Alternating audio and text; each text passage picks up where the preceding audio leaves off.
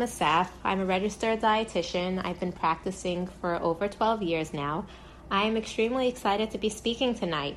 I want you all to think about, why did you decide to listen to this class? What's your why? You obviously have something going on with a child, whether the child's being picky eating or not eating well, or you just are not confident with how your child is eating.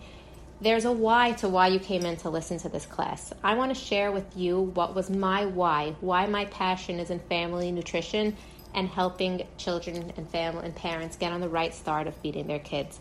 I have 4 beautiful children, and with my first 3 children, I sailed through. I have great eaters. They were eating all the fruits and vegetables and proteins, all those foods that you would like your children to eat. And then came my 4th child, and all my knowledge and experience was really put to the test. I had a child who didn't like the basic child-friendly foods. He didn't like bread and he didn't like yogurt. So there I found myself having to find alternatives, quick alternatives for my child to eat. And I was really getting nervous about his nutrition. He wasn't eating enough of this or enough of that. And I started researching in great depth of the latest feeding methods for feeding children. Everything that I discuss, all my workshops, all my talks are all based on Ellen Satter. She is a pioneer when it comes to childhood feeding. Her feeding method is actually the one that's endorsed by the American Academy of Pediatrics. It's a tried and true feeding techniques that really yield great results. So before we begin, I just wanted you to take a moment and think about your why. Why is it important for you that your child eats well? Are you nervous that they're not going to grow? Are they faltering off their growth curves and your pediatrician is concerned? Is your child overweight and you're concerned that their eating is getting out of control? Or are you nervous that your child might develop some sort of, get sick or disease as they get older because of their poor nutrition? So I just want you to know where it's coming from when we address everything. And I think all moms, all parents want their child to be healthy, because ultimately you want to know that they're going to live well and live at their fullest and have energy and be able to run around and play and feel good. My goal is, I want you to learn to feel less stressed out and more confident about feeding your child. I want you to be able to cook one meal for your entire family and not worry about who's eating what. There's absolutely no reason you should be stressing and cooking 5 different meals a night for your family. I talk a lot about raising a good eater, and I just want to make sure we're on the same page. When I use the term good eater, I mean I want a child who feels good about eating. It doesn't mean I want a good dieter. I'm not using the word diet. I will never use the word diet with children. I want a child who can learn to like a new or unfamiliar food and is not grossed out by that food and says yuck and ew when that food is presented. And I want a child who's going to go by the feeling of hunger and fullness and understand that. And I also want a child who's going to be able to sit down at the family table and enjoy being there. There's no reason why a child should not enjoy sitting down with their family unless that environment has been made so negative and filled with pressure and the child no longer wants to be sitting there. There's a very big difference when I speak of the word eating and when I speak of the word feeding. Eating has to do with a preference. I like a food or I don't like a food. I have a certain habit of eating when I like to eat. It's my attitude on foods, and it's my knowledge of food, and it's the physical aspect of putting food into my mouth. Feeding is about the connection between ourselves and our children. Feeding is about trusting our children, and whether we control or provide or neglect them when they come to feeding. Nutrition is important, but it doesn't mean taking the fun and of enjoyment of meals. I don't feed my children a perfect meal every single night. I am not a dietitian who's going to tell you your child must be eating grilled salmon with steamed broccoli and a side of quinoa. That couldn't be farther from what I do.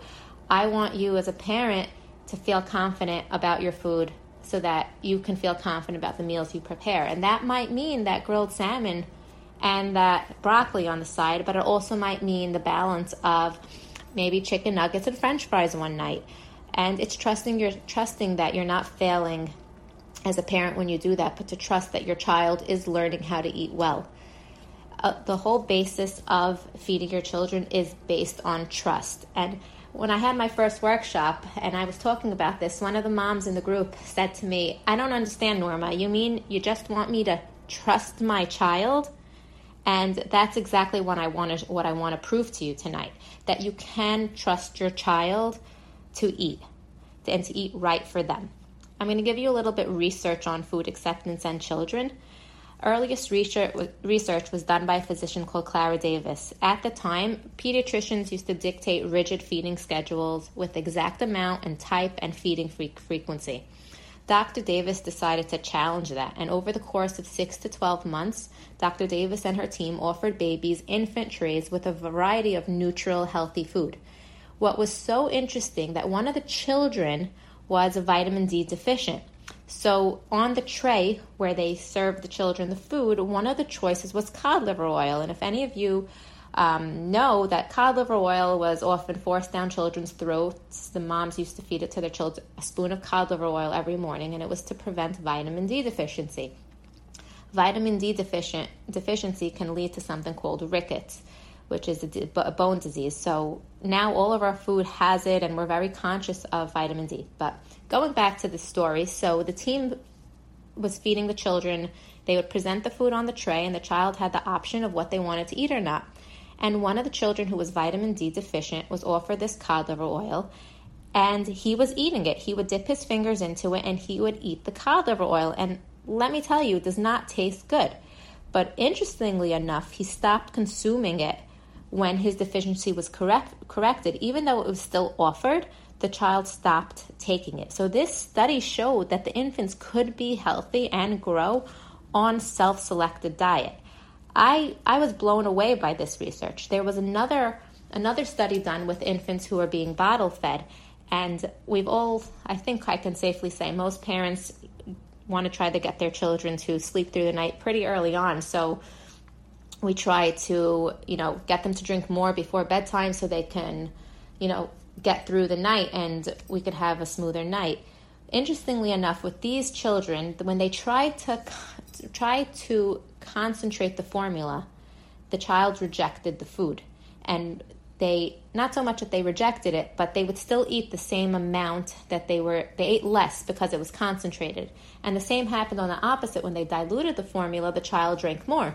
So again, you're seeing that the caloric intake, the child was adjusting according to what they need. So even though the parent was trying to impose more calories on the child was refusing it. So those are two studies that can give you the basis that a child knows how much they need. I always tell parents, only a child knows how much they need. They have certain things are always going to drive a child to eat. And children are born with these drives, and it's the parents' job to preserve these drives. So let's talk about it a little bit. What drives your child to eat? So the first thing is hunger. Hunger is our body's natural ability to regulate food intake so that you can grow in a way that's right for you. It's based on physiological processes like your heartbeat, your metabolism, your blood circulation, your body chemistry, like your temperature, and it also has to do with your physical activity levels. These are what I like to call their invisible factors that are going to influence your child's energy needs, and therefore it's going to control their hunger and survival. So going back to that study about the infants with the concentrated formula or the diluted formula, that's proving this. Another study I'm going to give you that also proves this, that they try to feed preschoolers a snack before their meal. What they showed that if they fed a snack before the meal, most children ate less during the meal. So again, this is on average, most children ate less. So it's showing that children will adjust their intake according to their hunger. Another one of these innate drives that children have is an appetite. Children's appetites vary. And why is that important? Because that's going to ensure nutritional adequacy. Children's appetite will drive them to eat high protein foods one day and high carb meals for days. And it does not have to be a variety every day, but rather variety over the course of the weeks. I have moms that tell me, what should I do? My child only eats carbs, or my child does not eat protein. And I always tell them, I said, you are not inside your child's body. Only your child knows what's right for them. It's like Tammy Sassoon. I'm going to reference her because she taught me something to say, you are not inside your child's head. And you don't know exactly what's going on and what they're thinking. And it's the same thing when it comes to appetite. You do not know what's going on inside their body. And their body might be craving a high carbs because that's what they need at that time. And trust me, the nutrition that goes in one day is not going to affect your child's life. It's over the course of weeks, your child's nutrition, that's going to affect their nutritional status. So it's okay if they're heavy on the carbs here and lower on the protein. It eventually does balance out. Another important factor that drives a child to eat is pleasure. Children prefer to eat foods that taste good. If I am just steaming broccoli and serving it in front of my child, that's a very bland food. It's also very bitter for young children who have their palate is just developing. So it's a very bitter taste. Would you think about yourself if there's a food that you enjoy, like that broccoli? Would you just like it steamed, or maybe you like it a little bit, sauteed with some garlic? That's gonna taste very different. I once went into someone's home to do a feeding evaluation for a child, and she was complaining her child didn't like the dinner. Mind you, from my perspective, what I saw, she was serving her child salmon. That salmon was cold. It was not heated up. Personally, I don't think that's appealing. So how did the child view it? A cold piece of fish that was sitting on the plate for a while already. So again, think about pleasure. If food tastes good for you, it's going to taste good for your children. You can't just make it a bland food. As they grow up, they need more flavors to make it more pleasurable. And the last thing is, children are social creatures. They enjoy being at family meals. It is so important for a child to sit down at the table with the family and eat. It's fostering that social connection that every human being has. So just to review, we have a few things that drive children to eat, and it's our job as a parent to preserve these drives. That's the drive for hunger, the drive for appetite, the drive for pleasure, and the drive for social connections.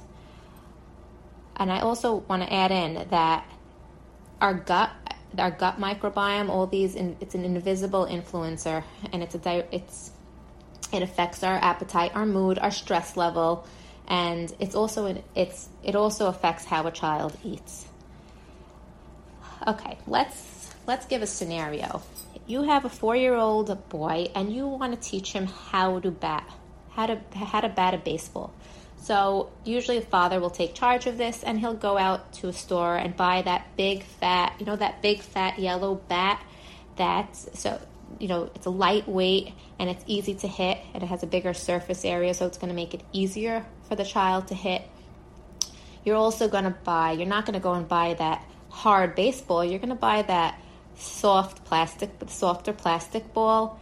And then the dad's going to come and he's going to help the son position himself correctly, right? He's going to adjust his feet and he's going to adjust his arm so that it's at the right position so that he'll be able to swing at the ball.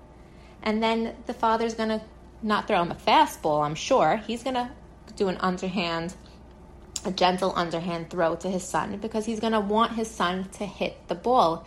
And by the son hitting the ball, his child is going to feel really good. He's going to feel really proud of himself that he was able to do it. And then I'm sure that father is going to continue to practice with his son over and over again and give him a chance to really get good at it.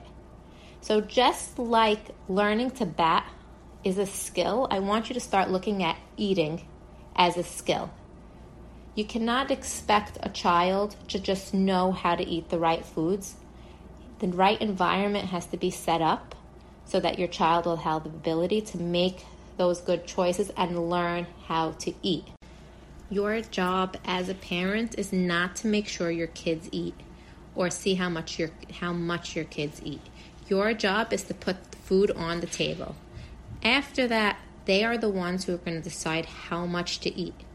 You don't have to take responsibility for how your child's body turns out. This is up to them and Mother Nature. You're supposed to do your job with feeding, and the rest is up to them. I want you to start, the focus of this is on parenting and feeding practices instead of trying to fix your child. There's nothing wrong with your child. There's so many moms who come to me and ask me, how do I get my child to eat? And I tell them that's not your job. Your job is to buy the food. Your job is to make that nutritious meal. Your job is to offer them a variety of food and balance out those meals. And it's not forbidding them of those foods, if we want to call them, snack foods or junk foods. It's giving them a nice amount of everything so that they feel comfortable around foods. This is also known, I want you to know, this is called division of responsibility, and it was patented by Ellen Satter. And it says that the parent is responsible for what, where, and when, and the child is responsible for if and how much. So I want to dig deeper into that so you could really understand it. And this is the basis for everything I do, whether it's one-on-one or in my workshops or small group settings. This is the foundation for understanding how to feed your kids well. So what this means is, as a parent, you're responsible for what you serve your children. You're responsible for deciding what you're putting on the table.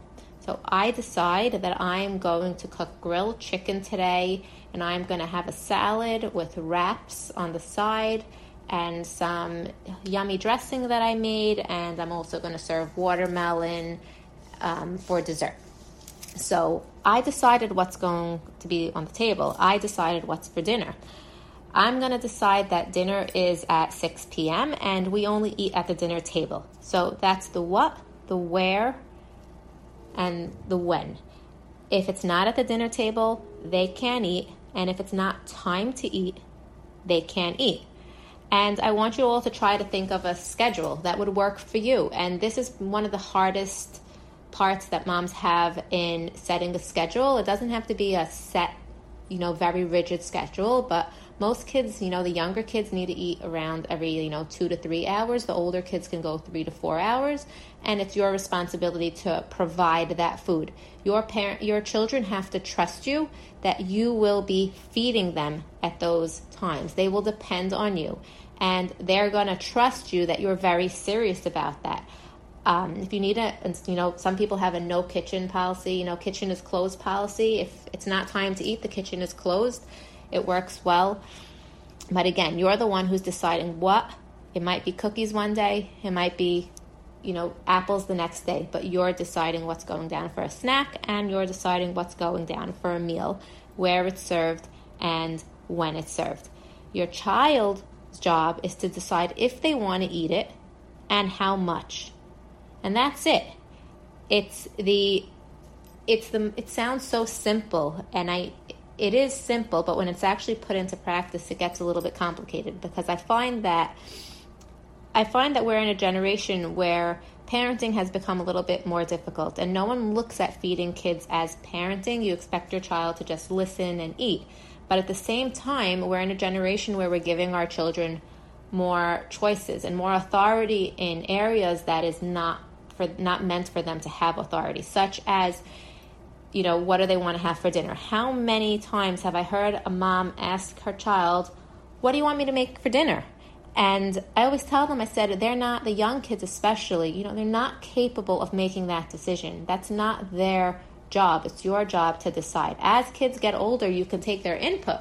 My son happens to love penne vodka, and I'll ask him, sweetie, what's your favorite meal? What do you want to, I'll put it into the rotation.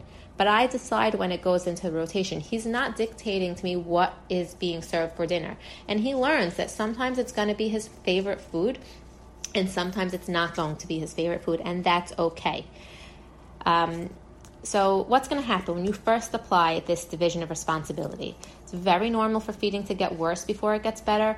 Some kids really have a hard time with it. It's a very big adjustment that they can't eat anytime they want.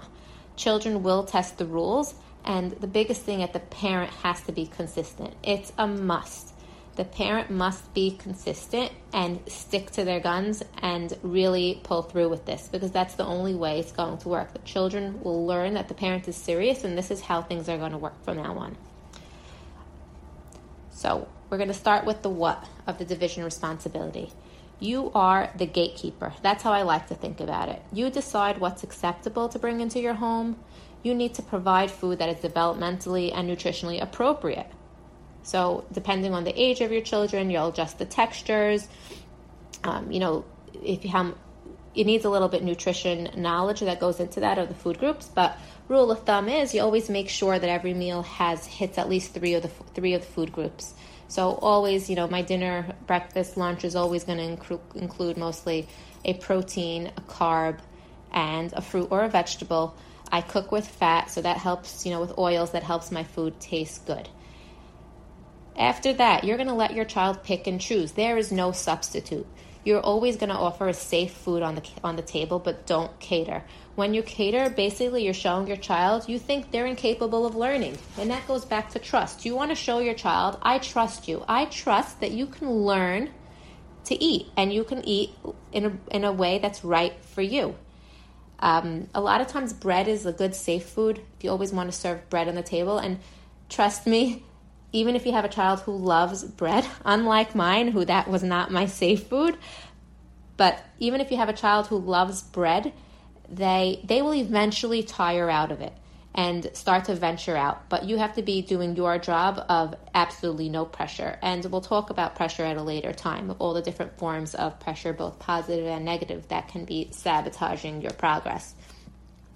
So you let your child pick and choose, and you don't substitute. You're not a short order cook. The meal is the meal. You're going to offer everything at the same time. Everything comes out onto the table, family style. Everyone sees the food. We're not hiding any vegetables.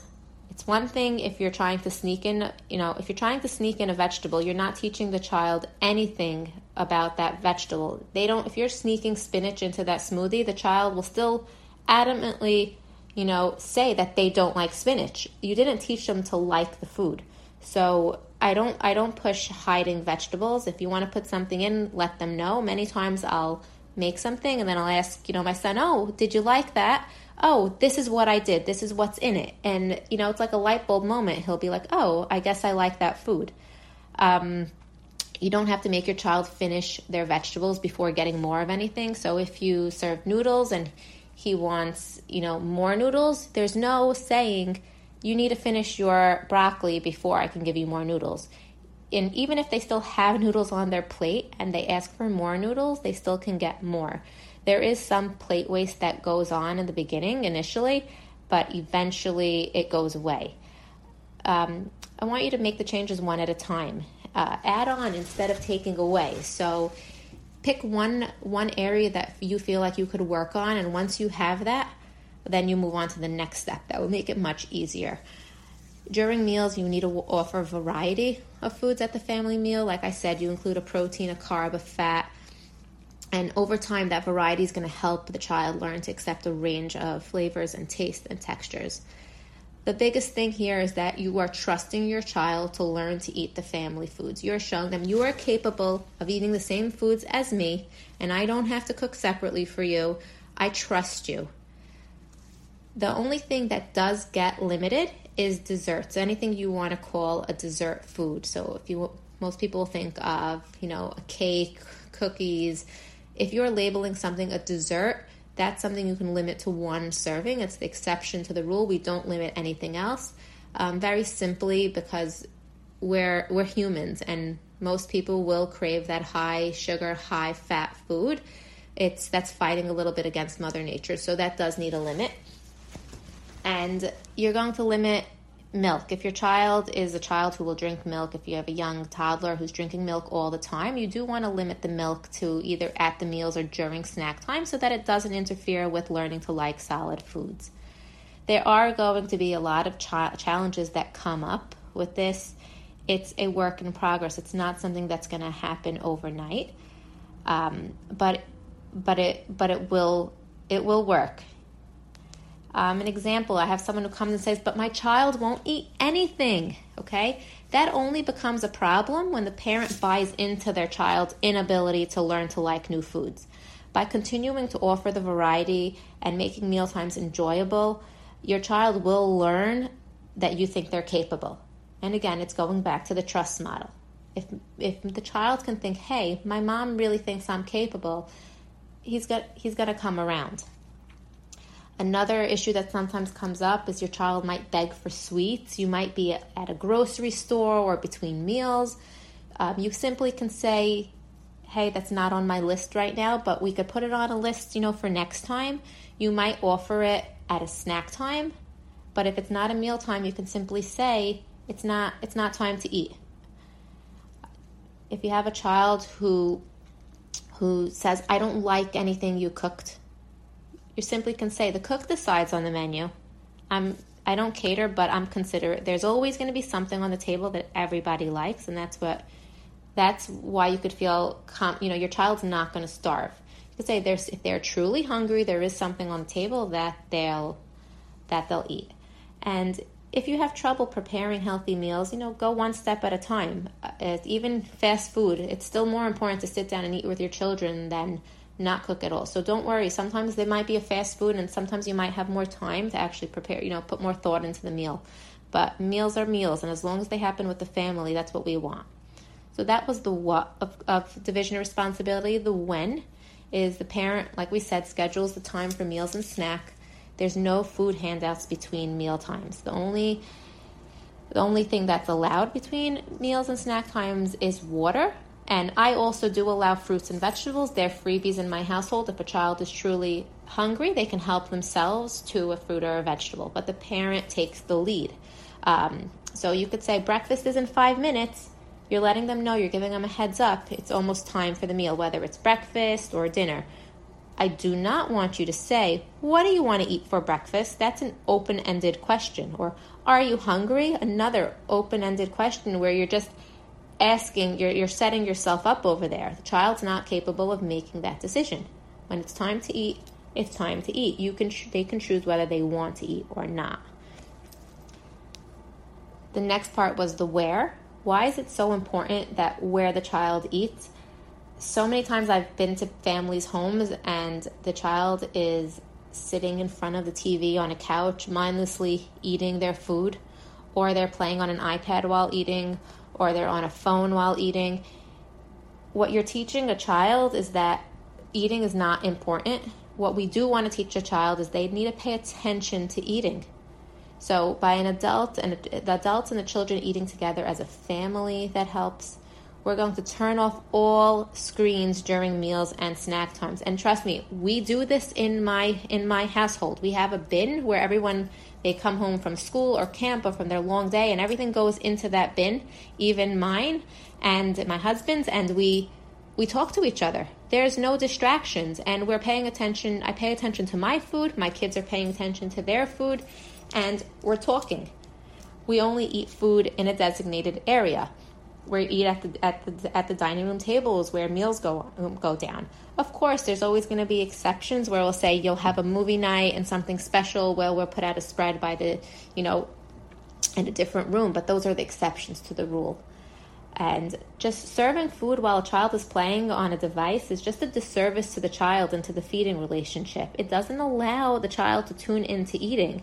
Your child's going to learn how to graze, and humans are not grazers, I always say. Cows are, and humans need routine. We can't just be eating all day long. And when we're eating, it's very important as an adult to pay attention to your food. So I would think that's what we all want for our children, that we want them to learn to pay attention to the food and to respect your body. And just to let you know, this division of responsibility can be applied, as early as infancy, and it works through adolescence. It's never too early or too late to put this into effect. The only difference is when an infant up until age 6 months, generally it's on-demand feeding is recommended, and after that we start to impose some sort of schedule. And as children grow older, you can start to explain to them how it works, and they're much more receptive to it. My older boys, I have twins who are almost 14, and I'll give you a funny story that one of my sons came to me. He said, "Ma, it's the summer. Our schedule's a little bit off. I come home, you made dinner. Then I go to a friend's house and there's food again. And then I go to class and there's food again. And it's really hard, Ma." He's like, "There's food everywhere." And I simply turned around to him. I said, "Yeah, I know, it's tough." I said, "Sweetie, if you're hungry, eat. And if you're not hungry, don't." I said, "But respect your body." And he really can understand what it means to respect your body, because he knows the feeling when you overstuff yourself, you don't feel so great. So I didn't tell him, "Oh, the fried chicken is not good and it's fattening and, it's junk and you don't need it." But I put it into perspective for him as respect your body. And that's what I want you to be in the back of your head. That's what we're trying to teach our children. So we did what the parent's role is. So I just want to discuss what the child's role is. The child's role is how much and whether to eat. They're going to determine how much to eat without any force, no encouragement. They're allowed to eat whatever amount they want to eat. And trust me, that will vary from day to day and meal to meal. They may choose to eat a lot at one meal and none at the other, and that's okay. The child will learn to eat at their own pace. Some challenges that come up, some parents are worried my child's not going to eat enough. Remember, there are many internal things that regulate appetite. We spoke about them in the beginning, and we don't know what's going on in their bodies. Only they know. There's some children who absolutely refuse vegetables unless they're forced. So your job is just to serve the vegetables and be a role model of eating them. You're supposed to make sure family mealtime is pleasant. There's no rules. There's no pressure about eating vegetables, and your child will surprise you one day. There's some children who are only going to want to eat a certain food.